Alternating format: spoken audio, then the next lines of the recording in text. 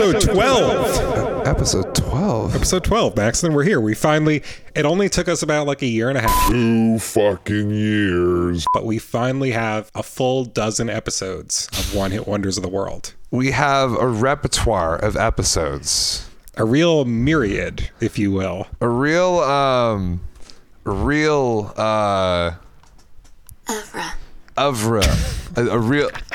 Are you sure, Google? That seems like bullshit.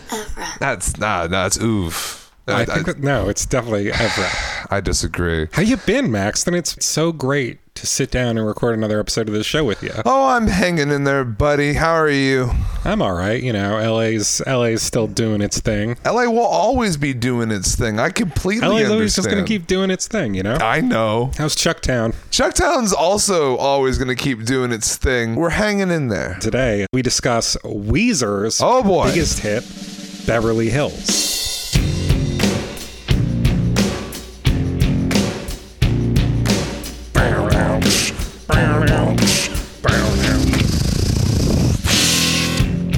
So, Maxton, what's your history with Weezer?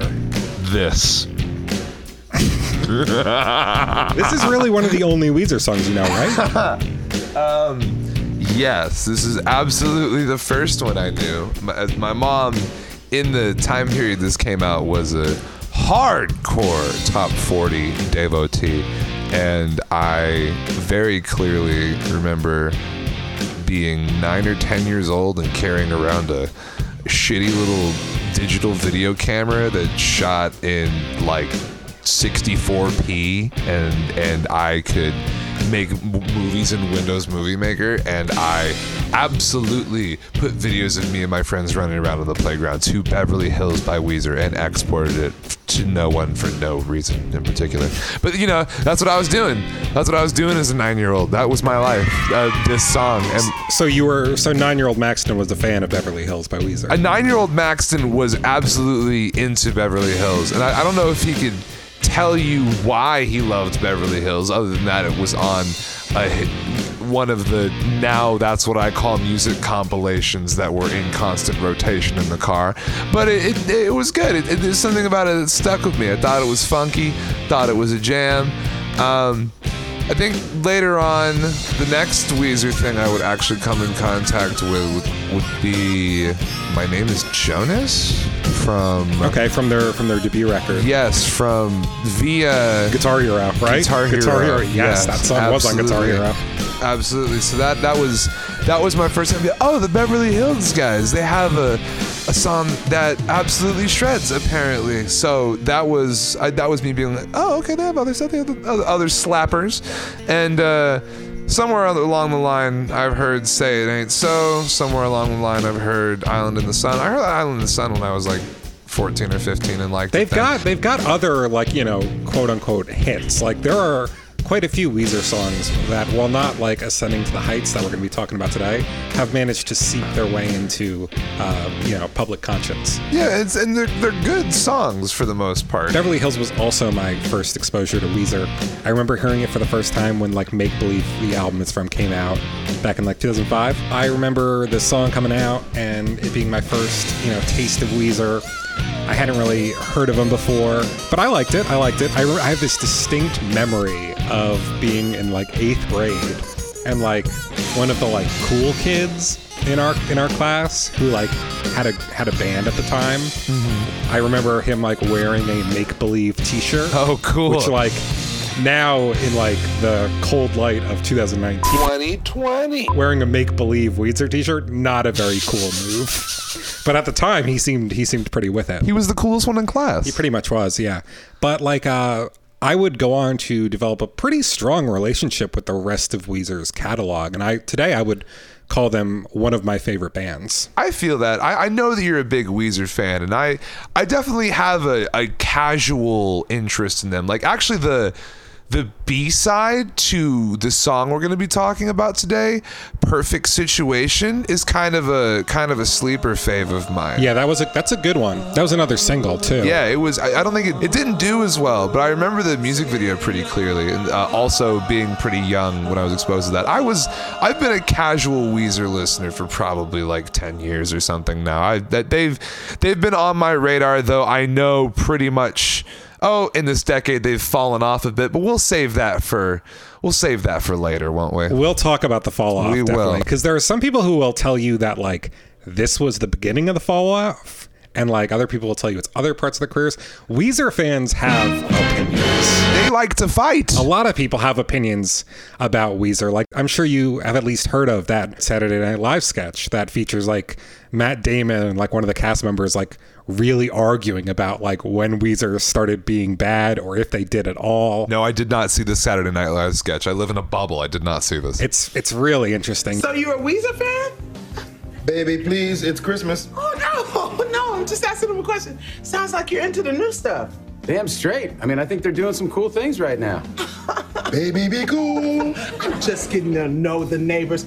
I'm just a little confused because real Weezer fans know that they haven't had a good album since Pinkerton in '96. Oh, wow. Uh-oh. Looks like we have a purist in the house. Yeah. All right. I'm going to have fun with this. What's happening right now? You know, Weezer, unlike some of the other bands we've talked about who really have only just like one song, Weezer has like a pretty rich history. They have many, many songs. They have like 10 albums by this point, I think. 6 self-titled albums? There's blue, green, red, white, and and teal. Yeah. And the recently released Black album. Black. I played a song from the Black album for you. Leave a 5-star review and I'll leave you alone. You can't knock the hustle.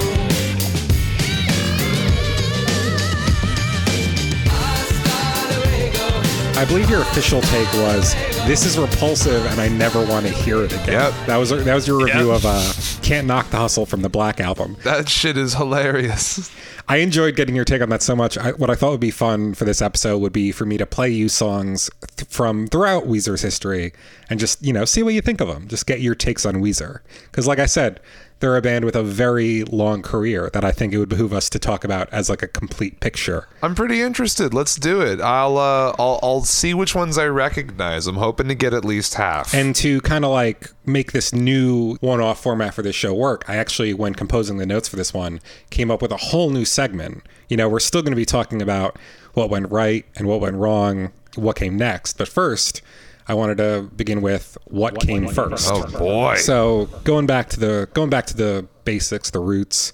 Weezer was formed in Santa Monica, California, in 1992 by 4 guys: vocalist and lead guitarist Rivers Cuomo, drummer Patrick Wilson, bassist Matt Sharp, and guitarist Jason Cropper.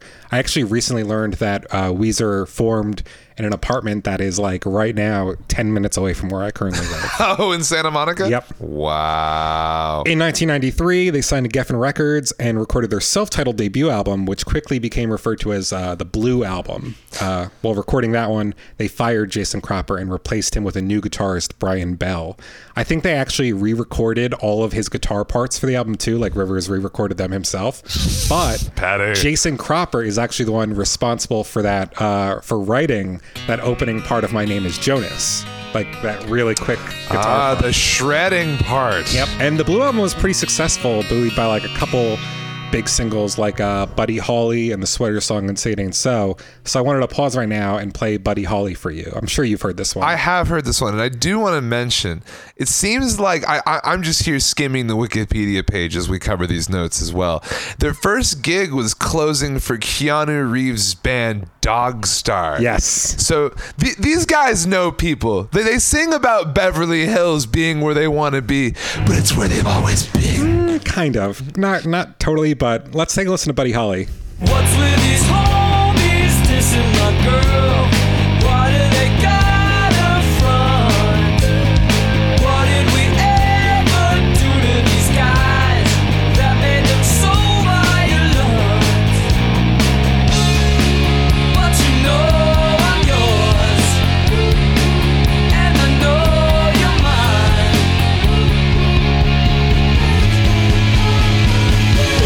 We, you, I know just that Buddy Holly.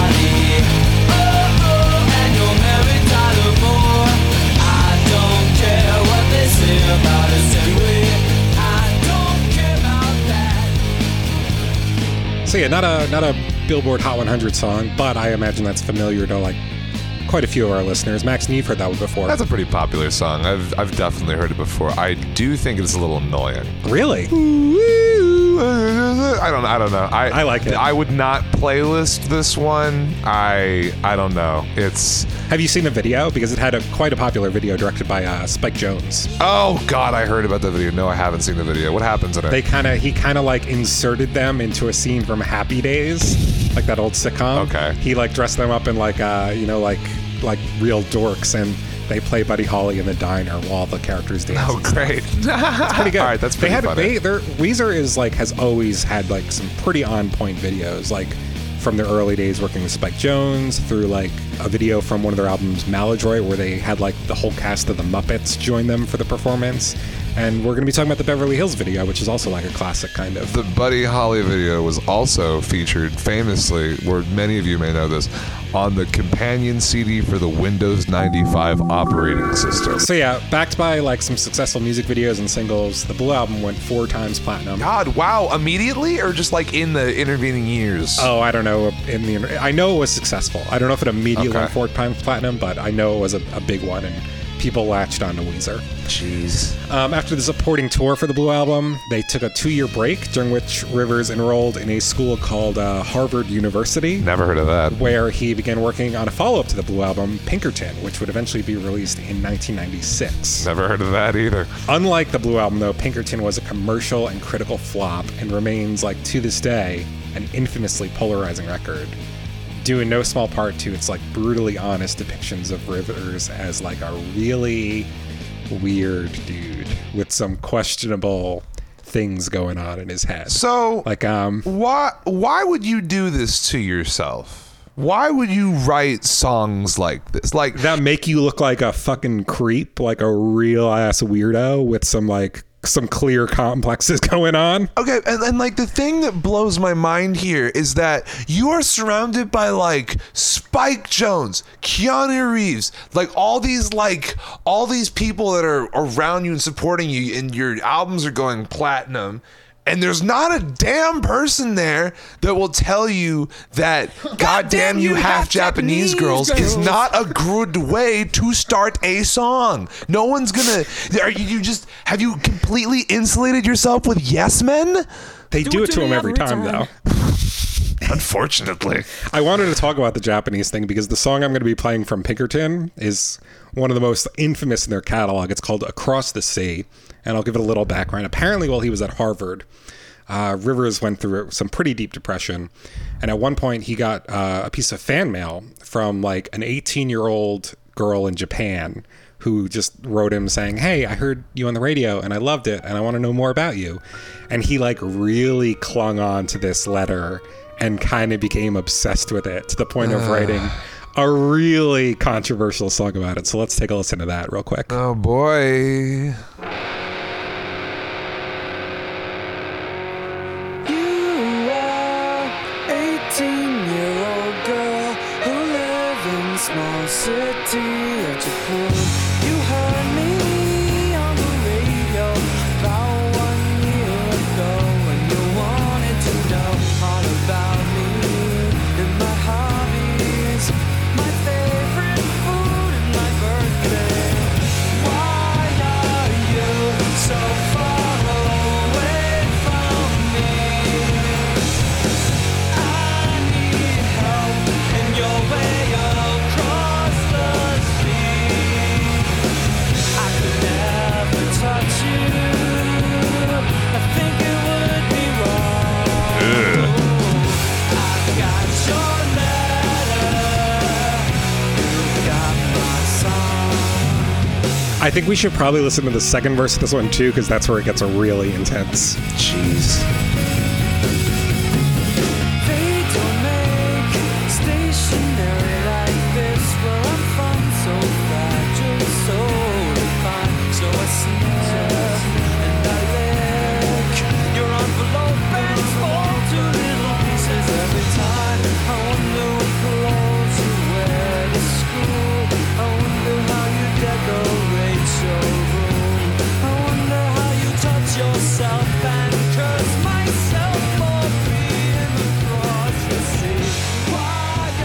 So yeah, things got pretty real on Pinkerton. We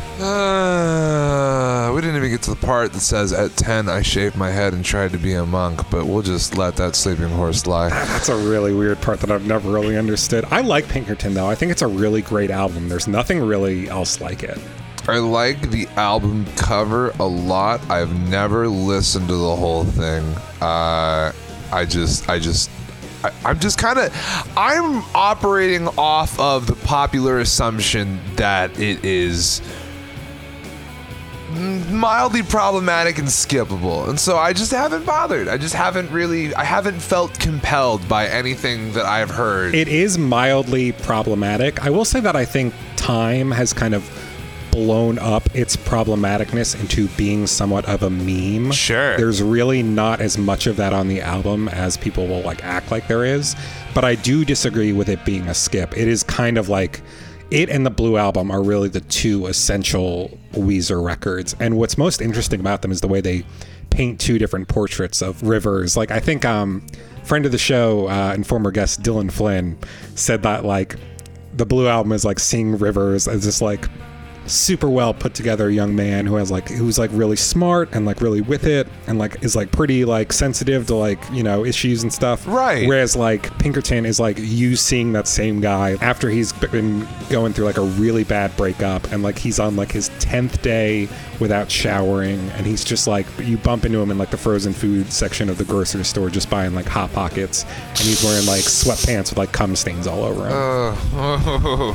Interesting. So yeah, like I said, unlike the Blue Album, Pinkerton was a flop. After it bombed, Rivers withdrew from society, settling into a one-room apartment beneath the Los Angeles freeway, where he painted his room's walls and ceiling black, and on the windows he layered black bed sheets over thick fiberglass insulation. For months on end, he would hide in his unlit bedroom, depressed, never going outside or speaking to another human being. So he clearly took the failure of Pinkerton pretty hard. River. And I can see why, you know, he came out and he was like, here's me, like with no filters, just this is what I am like on the inside. And everyone was like, dude, we don't want this. Yeah, why? Why would you do that, dude? Come on, man. I don't know why you would. I can see being like a songwriter like Rivers and being like, hey, people formed a really close personal bond with our first album. They felt like it was speaking to them in ways other bands really haven't before. And that was due to a lot of like the really intimate lyrics that he put into it. Like he talks about being like a young nerd who likes hanging out in the garage and like playing D&D and stuff like that. And he's not like a typical rock star, you know?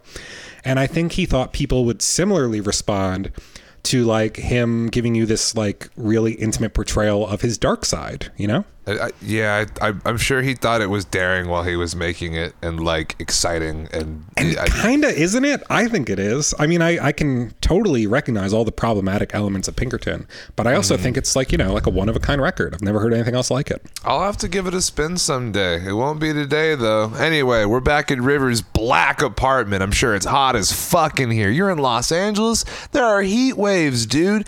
Get your feng shui changed up. Put some pink in there. Marie Kondo that like all that darkness, okay? It's a new day, Rivers. Form your band again. Eventually he did do that. He emerged from his depression and he sought help via psychotherapy and the Vipassana meditation, which he still adheres to today. There's a lot of articles where he talks about this, including details where he talks about going celibate for 3 years. Wow. And like only deciding to like get married because he wanted to break his celibacy because apparently it was really rough for him. Oh, he's a horny boy, Rivers Cuomo. People he went to Harvard with like have like stories about him being in like their writing classes and just like doing essays about how like horribly horny he was while like on tour for the Blue Album. I don't like him. I don't like him. Do you like him? I know you like his music. I do like Rivers Cuomo. I think he's a really weird guy, and I think he's for the most part pretty harmless. And I think it's important to remember that all of this stuff was 20 years ago. No, I just don't. Yeah, I guess I'm sure he's changed and matured in ways that we can't quantify. I mean, he's got some creepy lyrics from old albums, but like if you look at like some of his peers, like I don't know, like Ryan Adams, like there are people doing like much worse stuff than Rivers Cuomo. He's like by comparison, pretty tame. People just like to make like his problematic, like he's almost like it's almost become a meme, like I said earlier. Yeah, thankfully he's never like done anything. He's just been just a bit of a creep. So he got into meditation, got out of his depression. He reunited Weezer with the exception of Matt Sharp, who was replaced by new bassist Scott Schreiner. A lot of people will tell you that. Suck it, Matt Sharp. A lot of people will tell you that when Matt Sharp left is when Weezer, like, that's when the magic disappeared. But I disagree. I disagree. So did Matt Sharp have writing credits? What was Matt Sharp out here doing? Or is that just a marker for people? He was the bass player, and like he also did backing vocals, and a lot of people really like the interplay that he and Rivers had when doing backing vocals together. And I get it, because there was a certain magic there, but I don't think it was totally responsible for what makes Weezer great. Sure. But with their new lineup, they began recording new material, beginning with a second self-titled record, The Green Album, in 2000. So I wanted to play a song from that. This record is kind of like notorious for being very safe and like basic. Like it's clear that after going all the way out there with Pinkerton, Rivers was like, okay, so people don't want that. Let me make like an album that has catchy hooks and like fun guitar parts, but is kind of about nothing. So here's one of their biggest hits to this day, Island in the Sun, from the Green Album.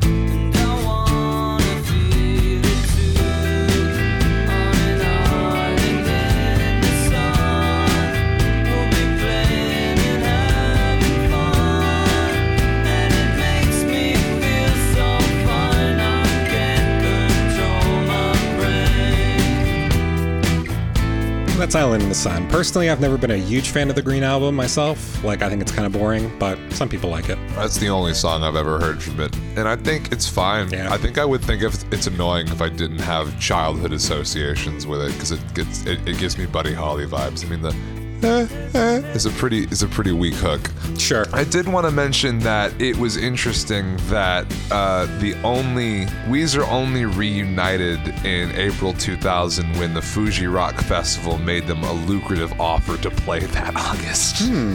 Interesting. Shouts out to Weezer out here doing it for the coins. That's really what it's about. It's always been about the coins, about paying the rent. After that, they put out Maladroit in 2002, which is like nobody's favorite Weezer record. I frequently forget that this one even exists, even though it does have some pretty good songs. The first sentence of the Wikipedia for this says, the band took an experimental approach for the recording process of its fourth album by allowing fans to download in-progress mixes of new songs from its official website in return for feedback.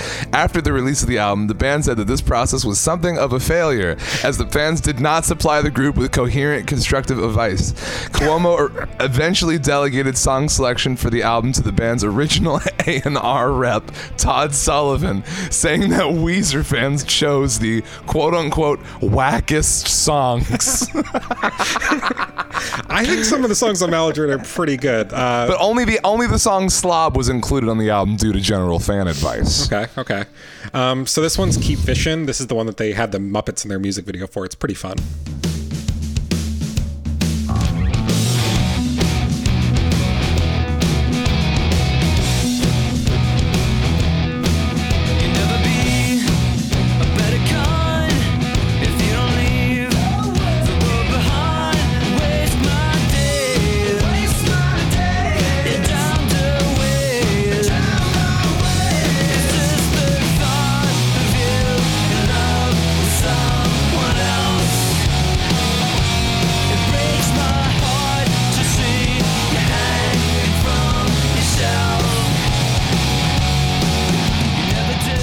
That's Keep Fishing from Maladroit. Pretty okay. Serviceable. But it doesn't really... ever ascend beyond a Pretty Okay. And that's the problem I feel like I have with a lot of Weezer's discography, and why I feel like I will never sit down and listen to all of it ever, just because I'm just like, there's so much I just don't care about. But that brings us to the song we're here to discuss today. Make Believe came out in 2005 and spawned a little single that everybody knows called Beverly Hills. Thanks to the efforts of one Zen Master Rick Rubin. Yes. They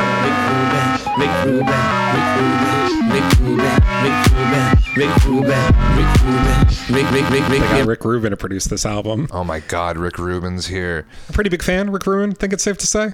Is Rick Rubin a fan of Weezer, or am I a fan of Rick Rubin? Are you a fan of Rick Rubin? You seemed pretty excited to finally be able to discuss him on the show. I think that he's like the wise wizard sage of popular music of like the past 30 years. Do you think your image of him as such has anything to do with the fact that the prevailing image of him from the last like decade probably has been like those Jay-Z videos where he just has a gigantic beard and he's just lying on a couch like therapy style, just telling him what he thinks of the music? Yes. Unquestionably yes. And also he just pops up places he doesn't belong, and I love him for it. Like, I am not an Eminem fan, but I believe he's in that video for Rap God Berserk, standing in the background with his arms crossed. That video for Berserk is something. I just love him, and I love seeing him anywhere, and he has fingerprints on so many classic pieces of important music, and I want to meet him one day. Doesn't he own like a haunted mansion too that like the Red Hot Chili Peppers recorded in once? Yeah, I think he still records there. That's in Laurel Canyon in Los Angeles, and he also owns a piece of property in Malibu that has Bob Dylan's touring van in the backyard. I thought you were going to say Bob Dylan's bones, but then I remembered Bob Dylan is still alive.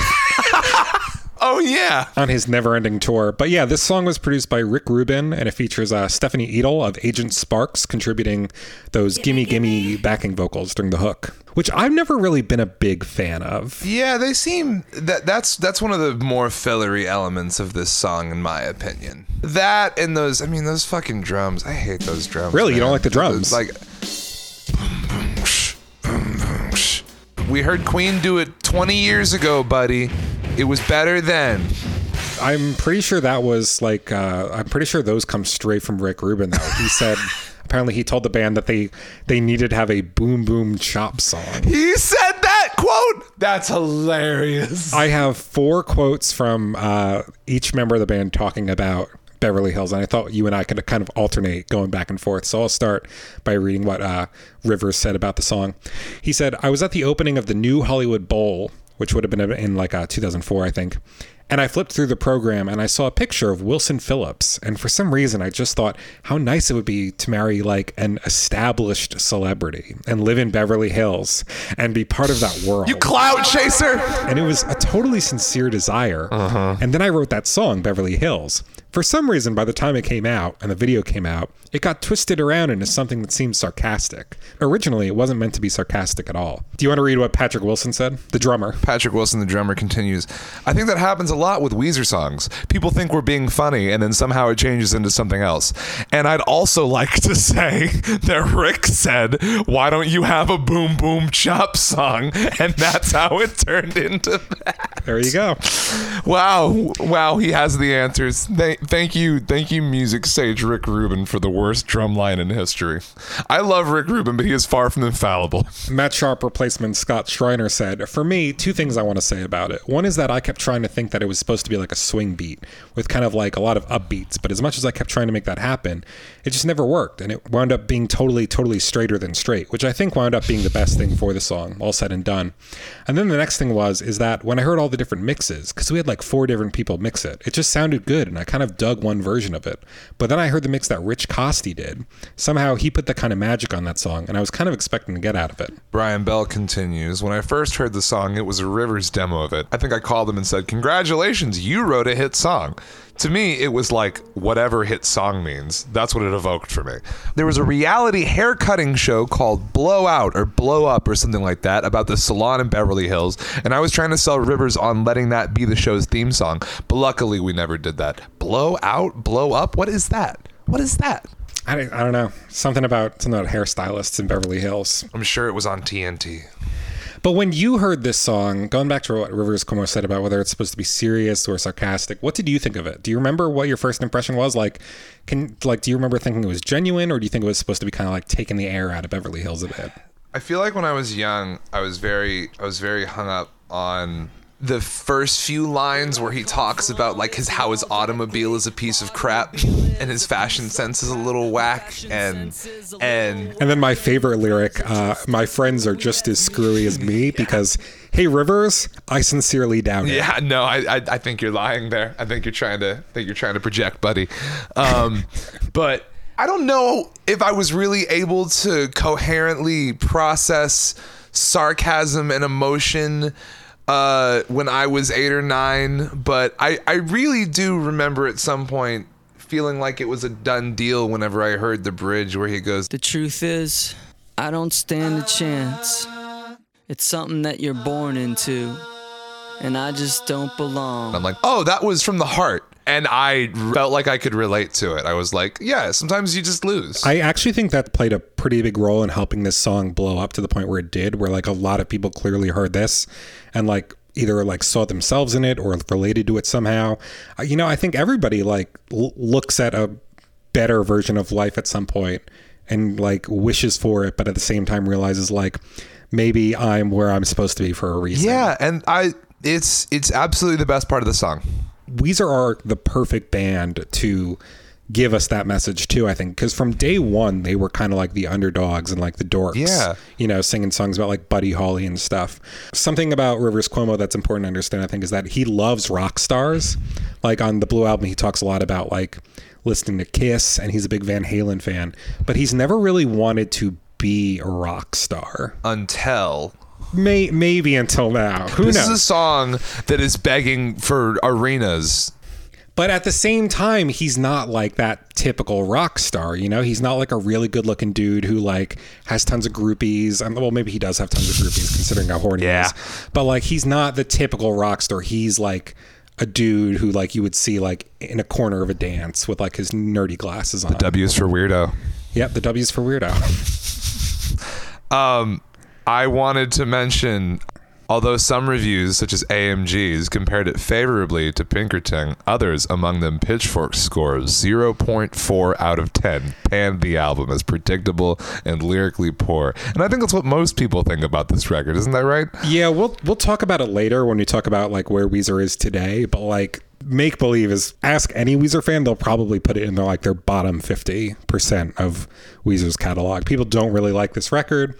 People don't really like this song. The cover's bad too. Yeah, the cover's not great. The cover is it's a weird cover because it's like you can't really tell, but the background art that they're standing in front of is by Carson Ellis, who's like a really cool like indie artist. She's actually married to Colin Malloy. Oh wow. Colin Malloy from the Decemberists. There's something like, I don't know, weird about the presentation, just putting the band in front of it that kind of obscures it, and I just don't think it really works as a cover. It didn't work. I mean, I get what they were trying to do. It's also kind of unique in their catalog too, because like all of the other albums there are several albums covers that feature the band just kind of standing in a line one after the other, but all of those are self-titled albums that have different colors associated with them.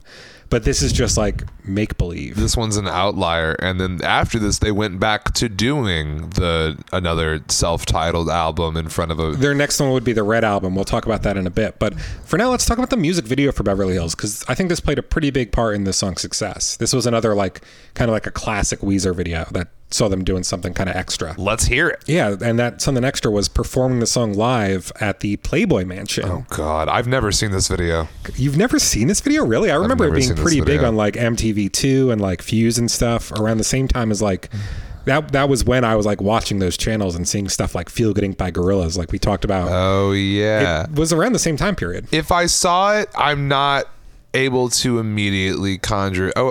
I feel like I maybe have seen some screenshots where people are jumping in pools and there's a lot of bright colors, and Hugh Hefner is there like smoking a cigar or something. He's got a pretty big cameo at the beginning of the video. He like has one of his models bring him a gold phone on which he calls the drummer Patrick Wilson, who is like, they cut to him showing in like a bathrobe and like smoking a pipe. Who, Patrick Wilson? Patrick Wilson. Yeah. And Hugh Hefner asks him if he could get the band together and come play their new record, For the Girls.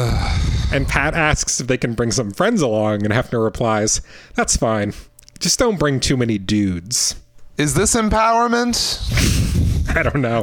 I don't think so. But the band does show up at the mansion to play the song with a large group of people, all of whom are played by real Weezer fans. Hey, that's a good way to get free extras pretty quick. Yeah, they were recruited via the internet, and apparently they weren't told that the shoot would be at the Playboy Mansion until they had been like brought to the location from a parking garage via some buses. Great idea. Yeah. Great idea. It was directed by Marco Siega and filmed on location at the Playboy Mansion, of course, which is actually not located in Beverly Hills, but in the neighboring community of Holmby Hills. Okay.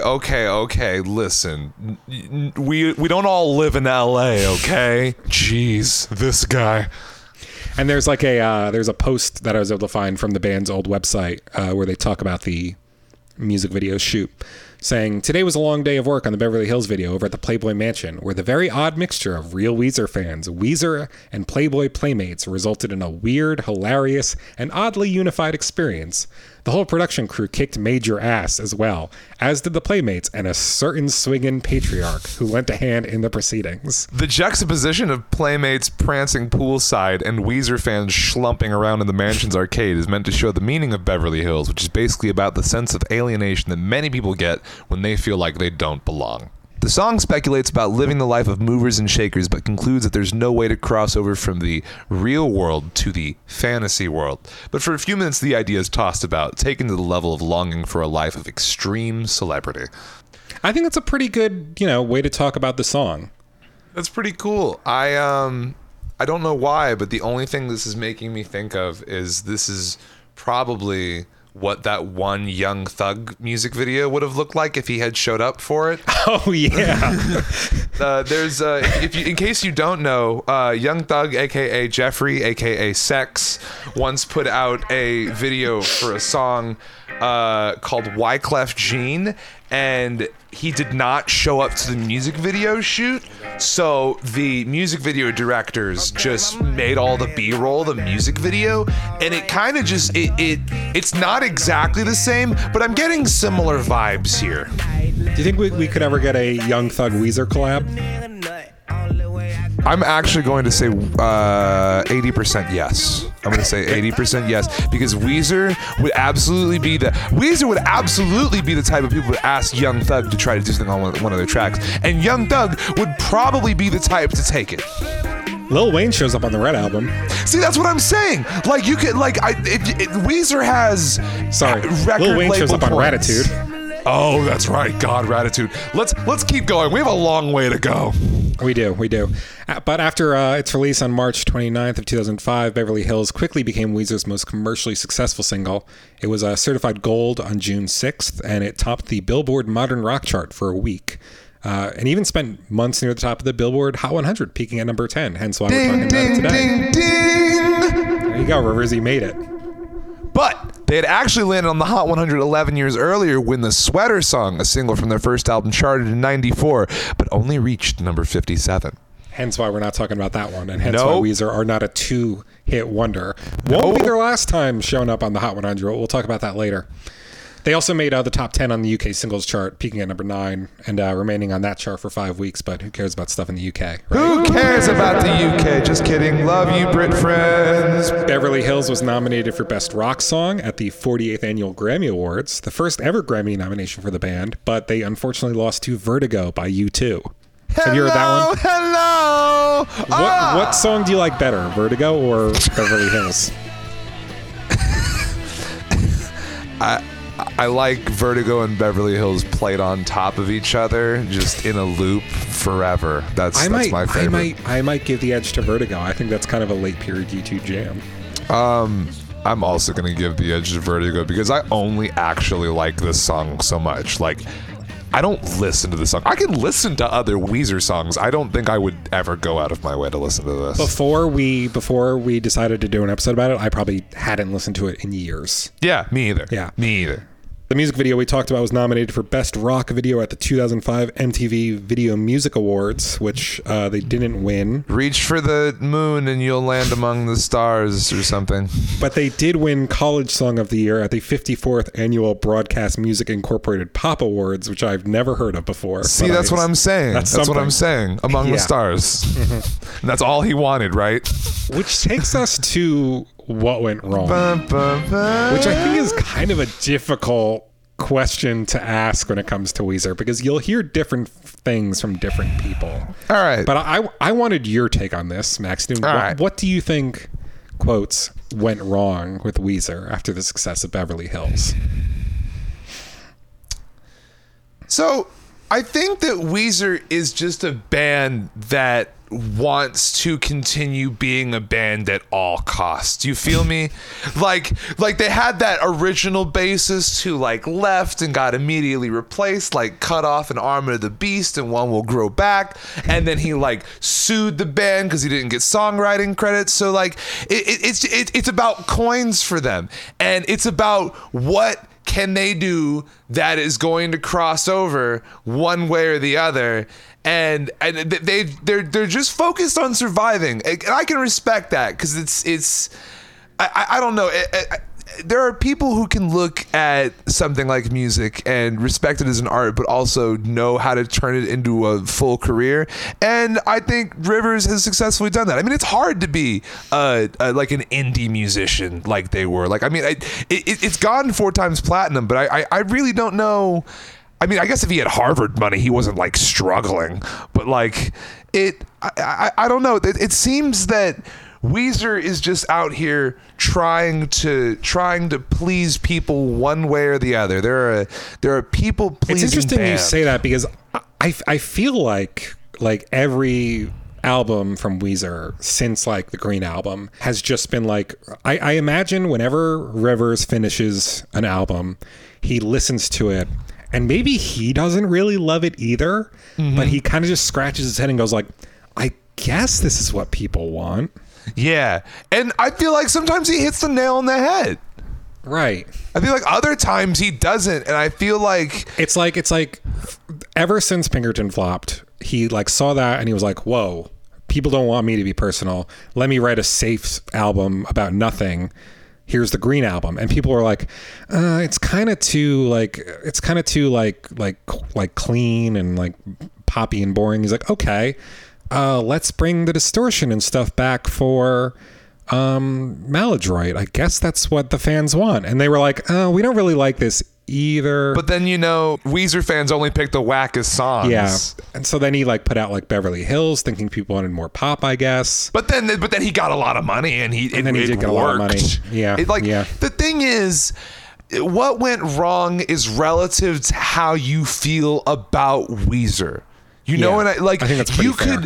You could, if you got in on the ground floor and you never liked any of it, that's where it went wrong for you. But if you started with Beverly Hills and then went to the Red Album and then Raditude and Hurley and just were like, yeah, this is my fucking band, nothing went wrong. Like, to be fair, nobody heard Raditude and said, yeah, this is my fucking band. Nobody. This is my favorite band with the jumping dog on the cover. I would probably say, like, for those fans who got into the band for Beverly Hills, Raditude is where they would say things went wrong. Okay, but, yeah, exactly.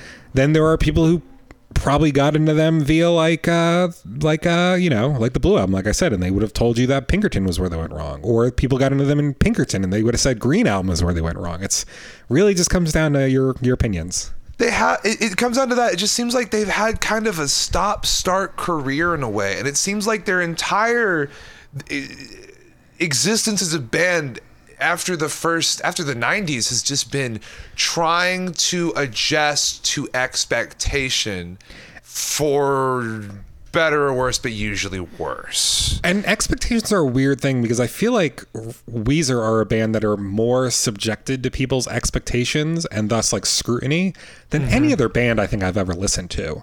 Like, what makes you say that?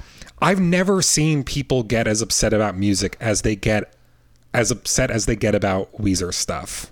Like, I guess because a lot of people will just like hold up the first Blue album, just put it on a huge pedestal and be like, this is like this is the sound. This is why did they ever do anything else? They should have just broke up after this. And for some reason, like even after Make Believe and Raditude, they still go into there are still people who go into every subsequent Weezer release expecting like, this is the one where they'll come back. This is going to be the return to form. And I've just seen people get their feelings hurt over and over again. Although there are some records where they intentionally did try to make a return to form, and I'll talk about those in a second.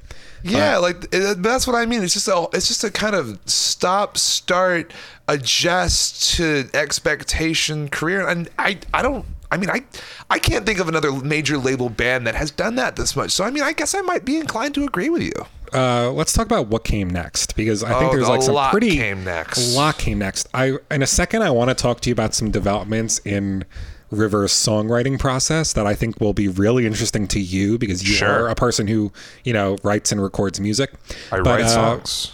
Taking it back to the immediate aftermath of Make Believe. After the promotional cycle for that album, Rivers returned to Harvard to complete his degree in English in 2006. The Cursed Land. That year, he also married a woman named Kyoko Ito, surprising very few people. Oh, are they still together? They are, yep. Oh, good for them. Okay, that's a nice little healthy marriage. Although he has done interviews where he talked about like expressly finding somebody to marry just so he could break his vow of celibacy, which I don't know how I would feel if I saw my partner saying that kind of stuff in an interview, but hey. I hope they're very happy together. It is like gut-wrenching honesty. Yeah. I relate to that to a fault, but I mean, I have a filter, my friend. 2 years later, they released their next album, the self-titled Red Album, in 2008. That album's first single, Pork and Beans, saw Weezer return to the Billboard Hot 100, peaking at 64, so, not quite high enough for us to be talking about it. I like that song. He name drops Timbaland in that song. He does. I'm going to play let's listen to like the first verse of that right now. They say I need some Rogaine to put in my hair. Work it out at the gym to fit my underwear. Oakley makes the shades a transformer tool. You'd hate for the kids to think that you lost your cool. I'ma do the things that I want to. I ain't got a thing to prove to you. I leave my candy with the pork and beans. Excuse my manners if I make a scene. I ain't gonna wear the clothes that you like. I'm fine and dandy with a bee inside. One look in the mirror and I'll take the bait. I don't give a hoot about what you think. It's Pork and Beans, which I think is a pretty close to being a top tier Weezer single. I like this one a lot. I would say I would put it in top 5. And I like that it feels like, this isn't the first time he would do it, but this feels like a direct response to like all the Weezer detractors who like were like, oh, they went too pop with Beverly Hills and they sold out. This is Rivers saying like, hey, I'm going to keep on doing what I want to do. And Weezer is going to be what I want it to be. And like, I can appreciate that. I appreciate, though it may make me uncomfortable and I may not agree with it, I appreciate his principle of honesty. And I want to mention some things about the album. I'm reading on Wikipedia here. Pat Wilson said the album cost about $1 million to make, contrasting it with the $150,000 budget of the Blue Album. Wasn't $200,000 what Creation Records spent on My Bloody Valentine's second album? Isn't that, and that almost like bankrupt them? I don't know the number off the top of my head. I do know that it was a lot of money. Yeah, $1 million for the Red Album. 200,000 in the early '90s versus $1 million in 2008. You got to adjust for inflation, all that kind of stuff. I don't know enough about the economy to be talking about stuff like this. What I do know about is Weezer music. There's one more thing. On May 30th, 2008, the Toledo Free Press revealed in an interview with Scott Schreiner that Weezer would be unveiling the Hootenanny Tour, in which fans would be invited to bring their own instruments to play along with the band. Said Schreiner, they can bring whatever they want, oboes, keyboards, drums, violins, and play the songs with us, as opposed to us performing for them. Trevor, did that happen? I think it did. Yeah, I believe that did happen. How was it organized? Was there sheet music? What happened there? I wasn't a part of the Weezer fan community in 2008, unfortunately, so like I wouldn't really be able to tell you, but I feel like you could probably do a whole deep dive on just that tour. Like someone a whole do the episode on it. podcast, do the Weezcast, okay? Somebody, please, you have my blessing. There are tons of Weezer. I'm sure there's more than one Weezer podcast out there already. I just didn't look. So yeah, Red Album, people liked Pork and Beans, and like there were a couple other songs on that album that people liked, but there were like just as many tracks where people weren't here for it. Famously, at one point on the song Everybody Get Dangerous, Rivers said booyah. Everybody get dangerous, everybody get dangerous. Booyah. Which is like still a joke to this day in the fandom.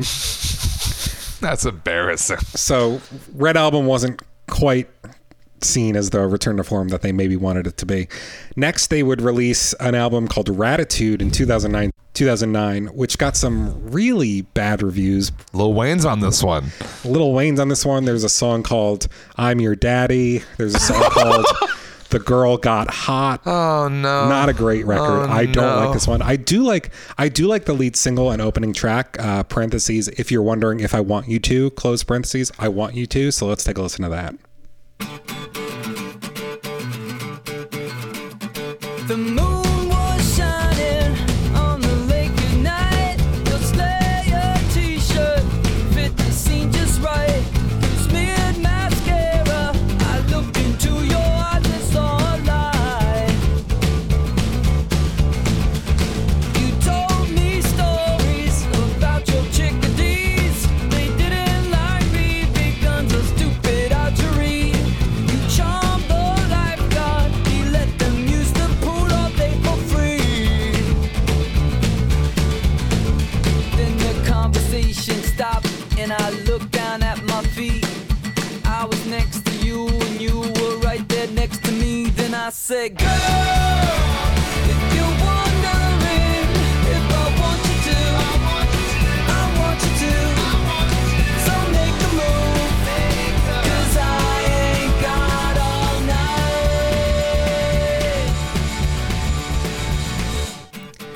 night. So I think that one got like quite a bit of play on stations like K-Rock and stuff, but it wasn't like a hit by any means. Maxon, what did you think of that song? I was into it whenever I was younger. I remember spending money to buy this on iTunes. In the harsh daylight, I think it's a little creepy. I think it is. Just a little like, hey, come on, these are my bedroom eyes. Like, I don't know. Does some of that Rivers is a probably horny stem boy. from the fact that like Rivers is like inhabiting, for all intents and purposes, like the character of like a teenage boy in this song? Shut like the in real fuck life up. he is not that. No, he is a teenage boy in real life. Let's set the No, record but he's straight. not. He's a full ass grown man. Well, who, he like, acts like a teenage boy. and that's a lot of people's problem with the Weezer. Can you ask Google how to pronounce that word again? The Weezer. That's a lot of people's problem with contemporary Weezer. They're like, yeah, Rivers never really developed as a songwriter. He's still writing songs as if he's a teenage boy, which is like kind of weird. And like, yeah, that definitely does feel weird when it happens. Checks out to And me. That was a problem on Raditude. I didn't like that record for that reason. I also wasn't a big fan of the next album that came out, Hurley, which was not only titled after the character from Lost, but also featured a very zoomed in shot of his face as the album cover. And now I think that this incredibly introduces this decade of the band perfectly, because the theme of this decade of the band is doubling down on the joke. Not totally. Not totally. You don't think so? No, not at all. I think we'll get there, and I think yes, Hurley was like a joke, and I think Raditude had a lot of jokes on it. Like, the cover was a dog jumping through the air. But the lead single from Hurley was a pretty serious one in terms of like that era of Weezer. It was mainly about like, it almost felt like Rivers was trying to capture the nostalgia that people felt for the band and make a song about it. So let's listen to Memories.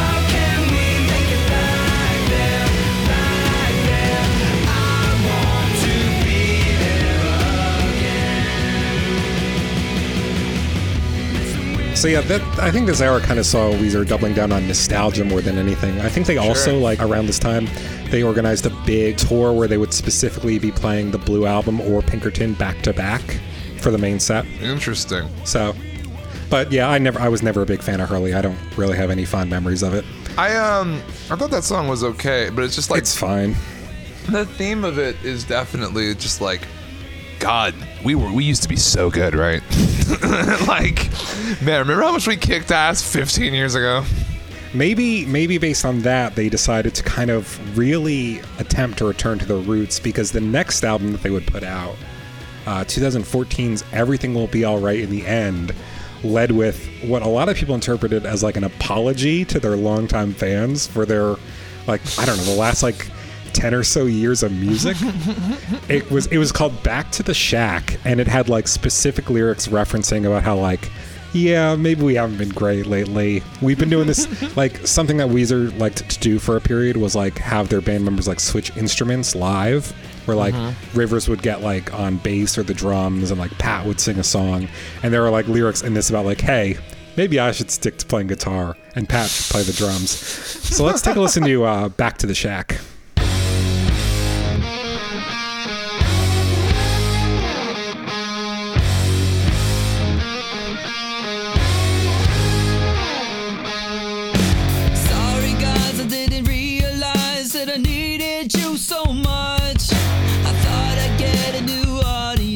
I forgot that disco sucks. I ended up with nobody and I started feeling dumb. Maybe I should play the lead guitar and Pat should play the drums. Take me back to the shack, back to the strap with the lightning strap.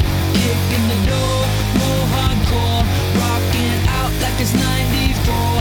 Let's turn up the radio, turn off those stupid singing shows. I know where we need to go, back to the shack. So yeah, clearly attempting to return to their roots. What'd you think about that one? I was never a big fan either. Like this, they didn't win me back here. I was never a big fan of Everything Will Be Alright. I remember everyone talking about like, Weezer's back! I don't know, man. I thought that was pretty meddling. Yeah. And like and almost cloyingly self-aware, you know? Yeah, I mean they're doubling down on that. I am a big fan of like a band just beginning their new big comeback single with an apology to their fans, though. I think that's pretty funny. That's pretty good. What happened next, though? Next, they would release another self-titled album in 2016, the White Album.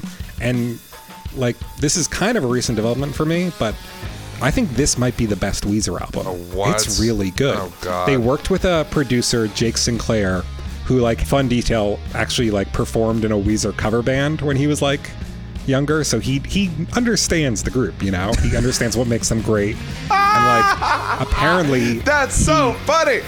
Yeah, his express purpose for like producing this album was to recapture what made like the Blue Album and Pinkerton great.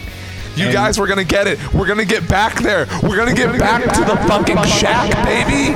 Like, apparently he would even go so far as like Rivers grew up in Los Angeles, but I think he was originally from the East Coast, like from Long Island. And Long Island. like on those first two records, you could still hear his Long Island accent when he sang. And so he would specifically have Rivers sing with his Long Island accent and he would stop takes whenever he would start to slip out of it. Oh my Really God. interesting. So I wanted to play you a song from that album, and then I'd like to talk a little bit more about Rivers' current songwriting process, which I don't know Sure. when it started, but I know it played a pretty integral part on this album. Here's one of maybe my favorite Weezer song, Summer Elaine and Drunk Dory.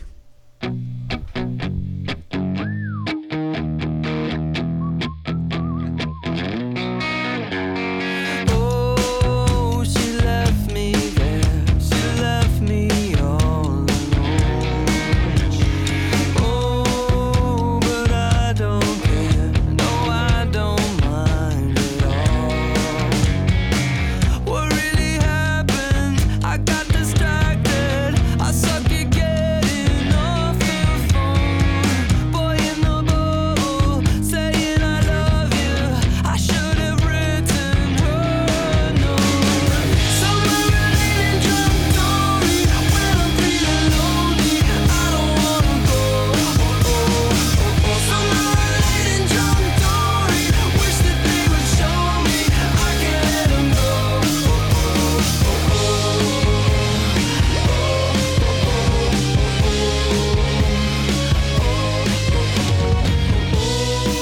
So that's Summer Elaine and Drunk Dory from the White Album. I think I'm out of goodwill for Rivers Cuomo. Ooh, not a fan of that one, huh?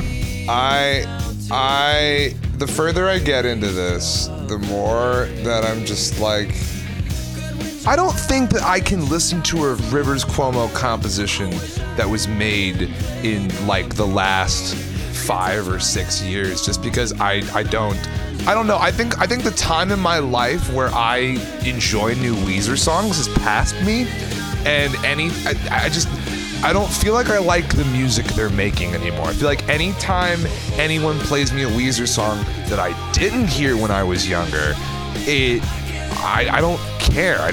It's never made me be like, damn, I need to go back and get into Weezer. Like I've just been kind of indifferent and just kind of like, I'm honestly just sitting here laughing at the track list for this record. I'm sorry. We have just a few selections for the track titles here. We have California Kids, Thank God for Girls, open parentheses, Girl We Gotta, close parentheses, Good Thing, Do You Want to Get High, Towley Voice, King of the World, LA Girls with a Z. I don't know, man. To be fair, a lot of those titles are very silly, but there's just, I swear, dude, there's something very special about this album. Like, particularly to me, like, I'll say that, like, I have a really personal attachment to this. Sure. Because it kind of, and this is something that very few people will understand, but you. It kind of feels like Rivers, like, watched the first season of the TV show that I'm always writing, Doubles, and was like, I want to write an album that's specifically about that. And I feel he why really you nailed like it. this. He I really feel nailed why it. you like It's this concept album about like moving to California and getting in a relationship and then getting out of the relationship and being really messed up by it. And like it just really, I don't know, he really brought the magic back for this one. But speaking of that, I want to talk about how Rivers like wrote that song that we just heard, because shortly after the release of the White Album in 2016, he appeared on another podcast called Song Exploder, which I know you and I are both kind of fans of. Love We've Sonic listened- Exploder. Yeah, and he dropped some really kind of head-spinning insight to what his songwriting process looks like now that I think you'll find interesting. Hit me. So first I wanted to talk about how he, first I wanted to play this clip of him talking about how he comes up with his chord progressions. So let's listen to that. My name is Rivers Cuomo. I play electric guitar and I sing. One of the first things I did was I looked in my Spotify playlist that is a collection of songs I've heard that have cool chord progressions. I'm going to go back and basically farm those songs for cool chord progressions. So I looked in there and there's a song called Walk Away Renee by the Left Bank. Just walk away, Renee. You won't see me follow you back home. And then I kind of go back and replay it like Weezer style with my distorted guitar.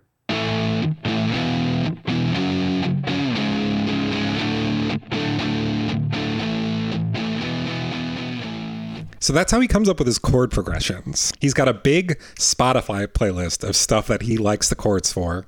And what he'll do is he'll record himself playing those chords.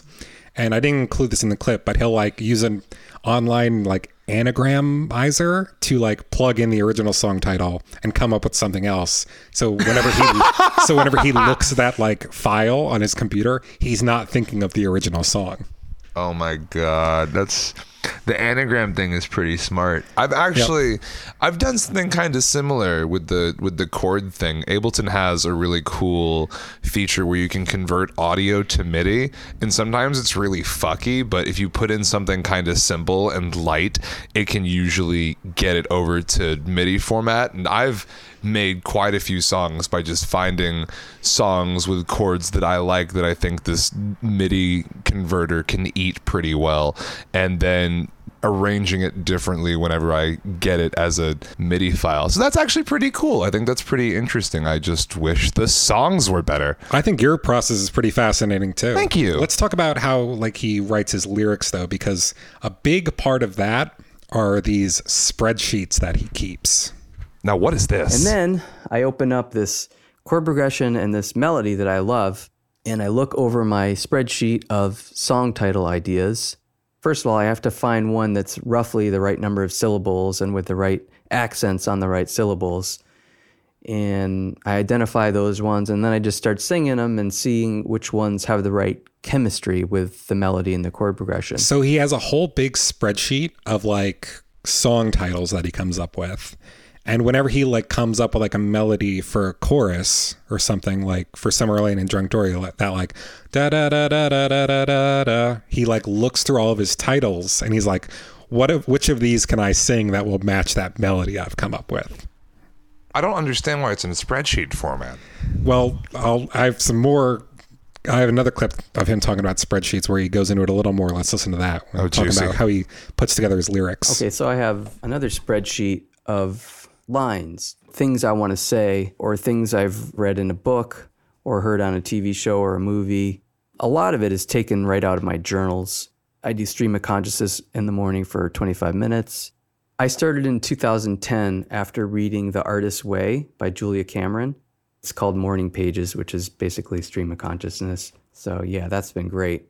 And then I come back at a later time, maybe the next day with a highlighter, totally detached. I don't really care what I was talking about. I just look for really cool lines. I highlight those. Then they end up in the spreadsheet. But that doesn't mean they're going to end up in a song. It just means I think it's a cool line and it gets in the spreadsheet. So then there's a couple thousand lines. Right now I have them all tagged by how many syllable each line has, if it's accented or unaccented to start, or the last two syllables also, is it strong, weak, or weak, strong, that sort of thing. Everything's tagged and searchable.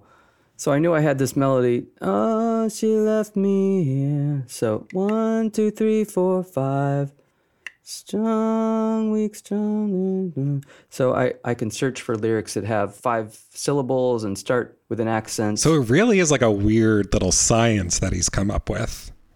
That's so fucking fascinating and cool. Why aren't the songs better? I don't understand. Some people would say they're not better because they're these weird patchwork quilts of like just phrases that he came up with at certain times, kind of like, okay, I know that I need 6 syllables here, so I'll grab this one, and I need 5 syllables here, so I'll grab this one. That's so cool, though. I get how that might not be fun to listen to. But if you listen to like Summer Lane and Drunk Dory all the way through, that's a totally coherent song with like a story that you can follow along with, and like the fact that it was made via this process kind of blows me away. That is crazy as fuck. And then I have another clip about where he talks. I have 2 more clips where he talks about how Weezer actually record their songs nowadays. Apparently, like for the first couple takes, they all go into the studio. I'll just let him tell it. I really appreciate the power of democracy. The songwriter, in this case me, with the best of intentions, can limit the creativity of the other members of the band because you're attached to your original demo, or you had this vision for how you thought it was going to go. And in any case, you're just one brain and you just have this one limited perspective. But politically in the room, you have more power than everyone else. Even with the best of intentions, other people are going to think like, well, I guess he wrote the song, so if he doesn't like what I'm doing, then maybe I shouldn't do it. So it was very helpful for those guys to get time in the studio with our producer, Jake Sinclair, without me, to come up with their own parts. And I don't hear it until they're done with their parts. Then I get to listen back, and in most cases, I'm just blown away by how cool and fresh and layered and complex everything has become.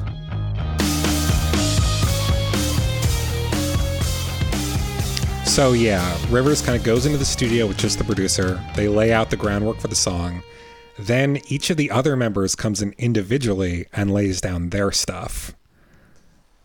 All of the process behind this is fascinating and cool as fuck and kind of inspiring. But yeah, again, I just wish the songs were better. That's not the end of the process, though. There is a very end to it where they all go into the studio together. So let me play Rivers talking about that. It's all very carefully thought through. And what we have is a pretty great recording. What it is lacking is that feeling of spontaneity and background chatter and just off-the-cuff ideas that you get when you have four guys jamming in a room. So we do at least a few takes where it's me, Scott, and Brian all standing around a mic or several mics, and we just do a couple passes through the song where, you know, you can do whatever you want. Crazy sounds, hip-hop ad-libbing, of course, harmonies, anything that comes to your mind.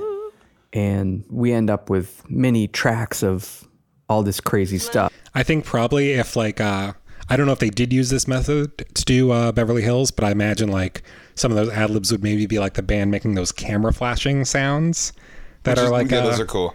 Yeah, maybe even like the gimme gimmes, you know? I can see that, but then what else? She came in to do just that ad-lib and was like, all right, later, guys. Maybe. I don't know. Who knows? Maybe there's more to it that eventually got cut. Bizarre. Yep. But yeah, that's the state of Weezer nowadays. After the White Album, they did release... they've released a couple more records, including Pacific Daydream, which was 2017, I think. Still chugging the fuck along. Let me play you a song from that, because that album was decidedly like, that was kind of their poppiest record yet. Here's Feels Like Summer from that one.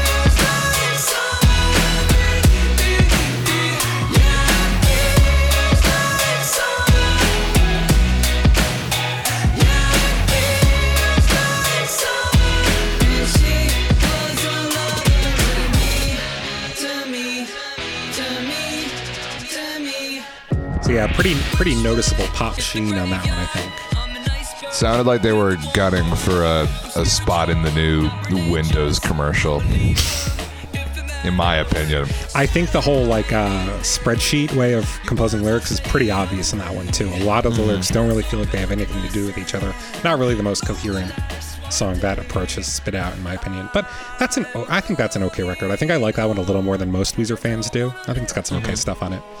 But that kind of takes us to what came next officially. So despite all those albums we talked about and all those songs we just heard, they wouldn't chart on the Billboard Hot 100 for like another decade. from Beverly Hills. Not a damn one of them charted above the 40. Not a one. Interestingly enough, the band's most recent appearance on the charts can kind of perhaps be attributed to a 14-year-old Weezer fan from Cleveland, Ohio, named Mary Klin, who in December 2017 was watching the hit Netflix series Stranger Things when she heard the song Africa by Toto on the show's soundtrack. You're familiar with Africa, right? I've heard Africa once or twice. Everybody's heard Africa. And so her immediate instinct was that Weezer could do a good cover of this song. Pause. Yes. Why? I don't know. You know, you're really into a band and you like hear a song you like and go, man, I wish I could hear this band that I like cover it. Dude, this is blowing my mind because she was one when Beverly Hills happened. One! Uno! When was she? I need to know what her favorite Weezer song is. I need to know when she was indoctrinated in the cult of Weezer. I need to know if her parents are Blue Album people. Why is this 14-year-old... Mary Klin, please come be on One Hit Wonders of the You World. have an open invitation. You call us anytime. Why? I need to know. She thought that Weezer could do a good cover of Africa, so she created a Twitter account named @WeezerAfrica and began a small grassroots campaign to convince the band to cover the song. She'd regularly tweet things at them like, "It's about time you bless the rains down in Africa," tweeting that at like the official Weezer account and Rivers Cuomo's personal account, which is really weird and I wanted to talk to you about because Rivers Cuomo has a really active Twitter presence, but he only writes some of his tweets himself. Most of his tweets are things that fans say to him, like through Snapchat and on Instagram. And like, I think he even like has a Tinder account where he talks to people. But what he does is he has like a bot or something, and he changes, and it automatically changes every instance of like you or something to I. So it looks like he's tweeting out these really bizarre things. Let me just pull up his Twitter right now. The only thing I know about Rivers Cuomo's Twitter is that one time he tweeted out the bathroom code for some Starbucks in West Hollywood, and I used that when I really needed to pee, so shouts out. I appreciate that. Rivers is doing the work for the people over here for once. So here are some recent tweets on the Rivers Cuomo account. Generic men cologne is not the answer I hoped for. Okay. I start my day off right with a hearty bowl of the entire Weezer discography, which is clearly a Weezer fan. But isn't it great thinking that Rivers Cuomo wakes up every morning and listens to the Weezer discography straight through? Absolutely. I was listening to Nirvana, and a recommendation for it after was Weezer, and I was like, oh, nice. No, he's tweeting this himself. He's definitely, absolutely doing it himself. It's not a bot. That's fake news. This one, I would really love to know the story behind. There's a song on the Black Album about Fortnite and Juuls. Juuls being, those e-cigarettes. I'm gonna fucking kill myself. Are you serious? But was that him tweeting that, or was that something he picked up on like the Weezer Reddit? Man, fuck you, Rivers Cuomo. This is the horse ebooks fucking loophole. You are a little conniving little internet hoe. Speaking about Fortnite, I think I messaged you this when it happened, but in order to promote their most recent album, the Black Album, they collaborated with Fortnite to do an entire Weezer-themed like arena. You're really getting to their core fan base, as you can see. Really fucking weird. But where were we talking about this Africa campaign? Right, so Mary would tweet at the band and Rivers to cover Africa. Listen, dude, if I had as much time on my hands as 14-year-olds do, I swear to God, I would do so much. But continue. And eventually people started taking notice of these tweets and joined in asking Weezer to cover Africa. And can we talk about, 14-year-olds run the internet. I just wanted to mention, remember that fucking stupid egg? That's 14-year-old humor. That Instagram egg that went viral. It's like, everyone liked this egg. 14-year-olds run the internet, man. 14-year-olds make shit happen online. They are the kings and queens and heirs to the throne. Children are our future. They're the future, and they're the present. So after receiving enough tweets, the band finally released a cover of a different Toto song, Rosanna, in order to troll Mary and the rest of the fans asking for the Africa cover. But at the end of May 2018, they finally released a cover of Africa itself. And to the surprise of the band and its fans alike, the song charted on the Billboard Hot 100, peaking at 51. Not quite high enough to qualify them as a two-hit wonder, but still, Weezer covered Africa and it got to 51 on the Billboard Hot 100. Their first appearance on the Billboard Hot 100 in like 10 years. Which brings us to doubling down on the joke. Yes, this is where they really start to, they head into the meme mines. And that's where we are today. The viral success of that cover led them to perform it on Jimmy Kimmel Live. Prestigious Jimmy Kimmel Live. And they released a music video for it starring Weird Al Yankovic. And they even released an entire album of covers titled The Teal Album, including a cover that, we predicted on our Aha episode, Take On Me.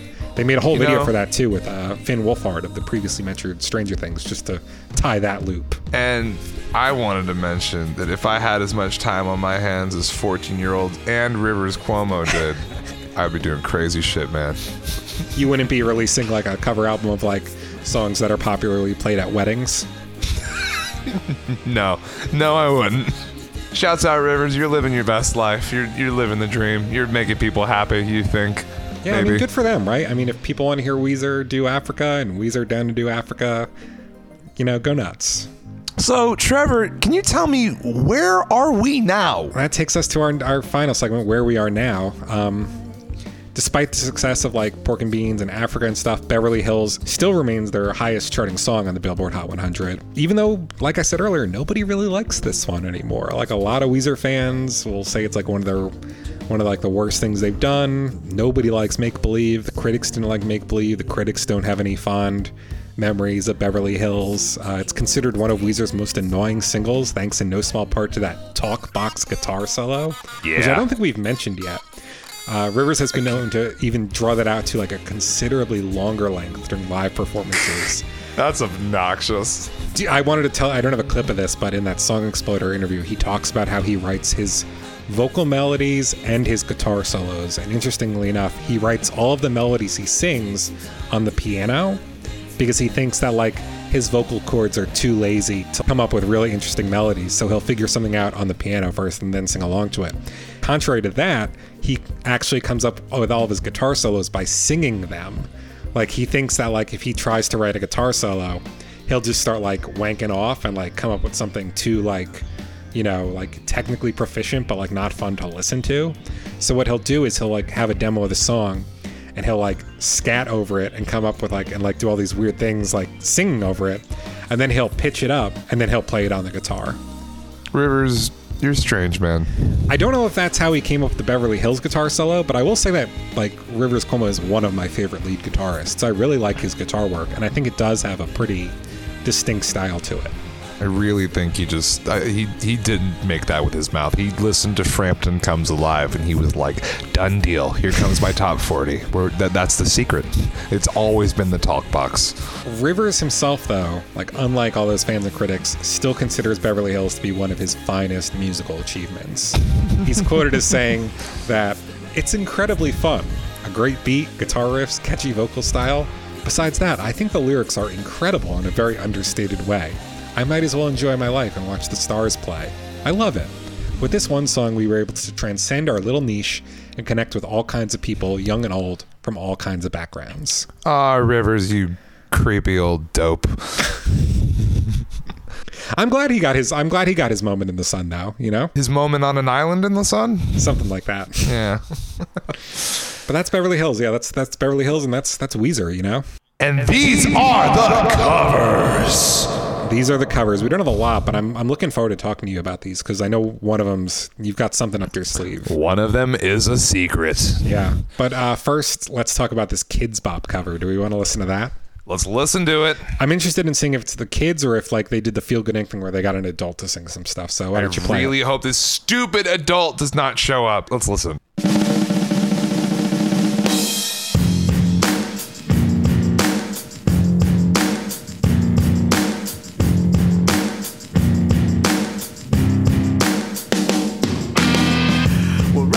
God damn it! Not a kid. I hate him. junk. My fashion sense is a little whack, and my friends are just as screwy as me. I didn't go to boarding schools. Preppy girls never looked at me. Why should they? I ain't nobody, got nothing in my pocket. Beverly Hills, that's where I want to be. Boo. Free the Kids Bop Kids, man. They did not deserve to never be able to sing a verse. Yeah, that was very disappointing. I don't get why you get an adult to sing it, you know? Get the fucking adult out of here. I never want. It's Kids Bop. If it was Adults Bop, I would just listen to the damn song. Yeah. These kids need to be bopping harder than they currently are. So this isn't exactly a cover, but Weird Al Yankovic, you know, that guy from the Africa music video, included a clip of Beverly Hills in one of his polka medleys. You're familiar with these, right? Oh, I've heard this once or These twice. have always been one of my favorite things that Weird Al does. He takes a bunch of like contemporary popular songs and makes a medley out of them in some kind of polka style. So let's listen to his treatment of Beverly Hills. Beverly Hills, that's where I want Getting right to it. Living in Beverly Hills, Beverly Hills. I love you, Weird Al. He's great. What is he going to next? What do you think he's going to pull out next? Guess right now. 3-6 Mafia. Cold Flag. God, I want to keep playing. We can sit here for a second. You want to do this? Yes, I do. What do you think's next? It's 2005. Come And on. Rihanna. Fuck! Modest Mouse. Fuck! It's all alt rock. Yeah. What do you think? All right, Incubus. No! We forgot to mention this on the Gorillaz one. No, we did. Oh my god. What? Oh shit! See, that's where my pick would have came in. Shit. Black Eyed Peas are here. Fergie! No, Fergie's in the Black Eyed Peas. No, that was the Pussycat Dolls. Oh, yeah! Although I think the song was written by CeeLo Green, right? Oh, man. Killers are here. Killers. How many more do we have? This song goes on for another 2 minutes. We're more than halfway, right? Yeah. Fuck it, let's just go. I want to keep doing this. Matchbox 20.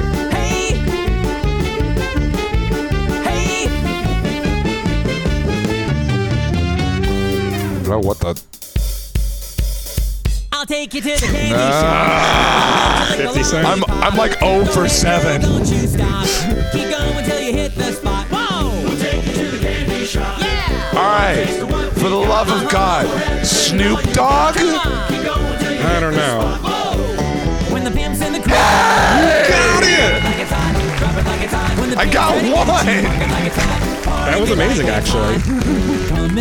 And here's Rihanna. You Oh mentioned her shit! earlier. I'm too late. Weird Al's kicking my ass here. If we could get Lil Wayne though, that would be really good. Ooh, yeah, like Lollipop. I think this was a couple years before Lollipop. Turn the music up. She take my money. Got plenty of that. I'm batting in the right area though. Yeah. You know the charts. I know the charts. I think that's the last one, isn't it? Yep, that seems to be the end. Oh, This is the we big made finale. it, y'all. We made And it. I got one. I got one. That was I pretty got impressive, one. though. I thought that was really impressive. You calling out Snoop Dogg at the exact right moment. Listen, sometimes miracles do happen on one hit wonders of Interesting, the world.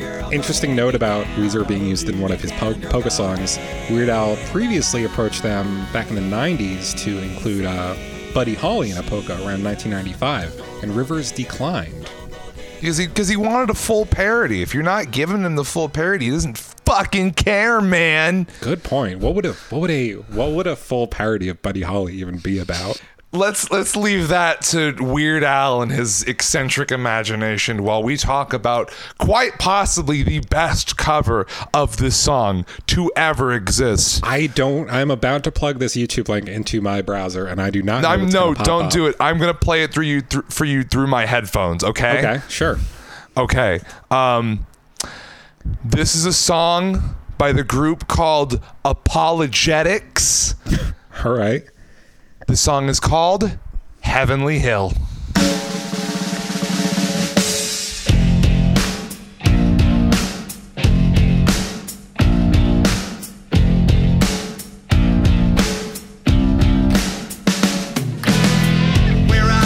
From this tall flat place, a spot on the hill where the ski slope's at. My master went for a little walk with his friends, just up to a retreat. He didn't go with some big group, just 3 guys, James, John, and me. While we prayed, I saw the Son of God talking with the prophets. Heavenly Hill, that's where I want to be. So is this some kind of like cool youth pastor, like Yes. turning Beverly Hill? Like, hey guys, I know another hill that you might be interested in. It's one where they crucified a little guy named Jesus Christ. And this is the hill you choose to die on. So I think that's it for the covers, right? I think that's it for the covers. Would you like to get on to our attributes? Let's talk about our attributes. What are our attributes, Trevor? Our attributes are, you always say this exactly the same every episode, so I think you should do it. I do. I wanted to see how you would react. Every episode of One Hit Wonders of the World, Trevor and I make attributes for the song that we just described. We can rate the attributes on any scale that we so desire, as long as it's a different one for every episode. You want to flip a coin? Who wants to go first? I don't want to go first. Do you want to go first? I could go first if you don't want to go first. Go first. Go first. All right. So I thought, judging on who we've spent most of this episode talking about, I thought what would be fun would be to award or attribute each of my different things I picked for the song with a different river. So I looked up. Great. I looked up the biggest rivers in the world, so we'll be going through those. This is funny as fuck. So for that talk box guitar solo that we spent a little bit of time talking about, I wanted to give that one the Yangtze River in China. Seeing Weezer perform at the Playboy Mansion, I wanted to give that one to the Amazon River, which is like the second biggest river in the world. I think that's pretty cool. Seeing there's something uncanny about that image of Weezer performing at the Playboy Mansion. Like we talked about it earlier, they're not really the typical rock stars or the kind of people you would see hanging out at that place. And finally, I gave enjoying your life and watching the stars play the Nile River, because I think like, you're in ancient Egypt, you're like kind of like maybe like a poor slave or something, and like what better place to go out and see the stars of that day, like the pharaohs and Cleopatra and all that, than the Nile River. You go smooth, your chores done there, and maybe you'll catch a glimpse of the pharaoh driving by in one of his like luxurious boats, whatever they had back then. Luxurious boats. You made it work. I made it work. Let me get your attributes, because I was privy to you kind of sitting at the 11th hour, sitting down to come up with these, as I always do. And I think you've got something interesting. So what you got? So this scale is kind of different from any one I think I've done so far. This is a scale of adjectives that I got directly from the song, and I will be describing elements of the song using the adjectives from the song. Oh, that's fun. I'm not going to tell you the adjectives beforehand. I'm just going to say them. Sure. So snooze riffs, these lazy guitar riffs that I think are very boring. It isn't all that great. It's not all that great. However, the something that you're born into bridge, that shit is beautiful and clean. That shit is beautiful and clean. I love like that it. part. Yep. I think the boom boom shock drums are a piece of crap. I think that's pretty apt for how much they annoy me. A lot of Weezer fans would agree with you there. Yep. And finally, the obnoxious talk box breakdown. That's where I want to be. I love it, and I would love it if it went on for 5 minutes. I'm actually completely in defense of Weezer's long, obnoxious drawing it out during a live performance. Do your fucking thing, man. How long was that? I think they actually like stop and start the song as he's playing too, so you're never quite sure when it's going to end. How long is that one song? Do you feel like we do by Peter Frampton? Like fucking 15 minutes? Get your money, fucking Rivers. Do your thing. Get that fucking talk box and collect those coins. You will be one of them in Beverly Hills someday. He does live there now, I think. I swear he always has. I swear he always has. No offense, Tammy, but drink my blood. What? Is that a Weezer riff? No, that's a Todd original. You know what? I don't even know why I came here tonight. Yeah, neither do we. Yeah, no one technically invited you. Oh, can it, dork. Look, Martha, no offense, but your neighbors suck, and I'm glad we're divorced. But if you want to get back together with me, you know where to find me. Oh, don't say it. Living in Beverly Hills.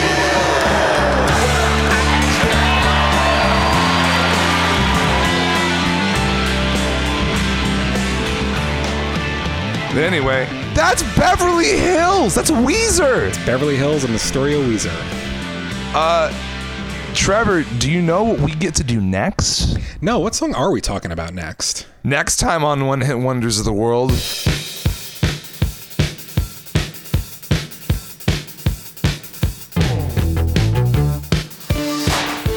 we get to whip it with Devo.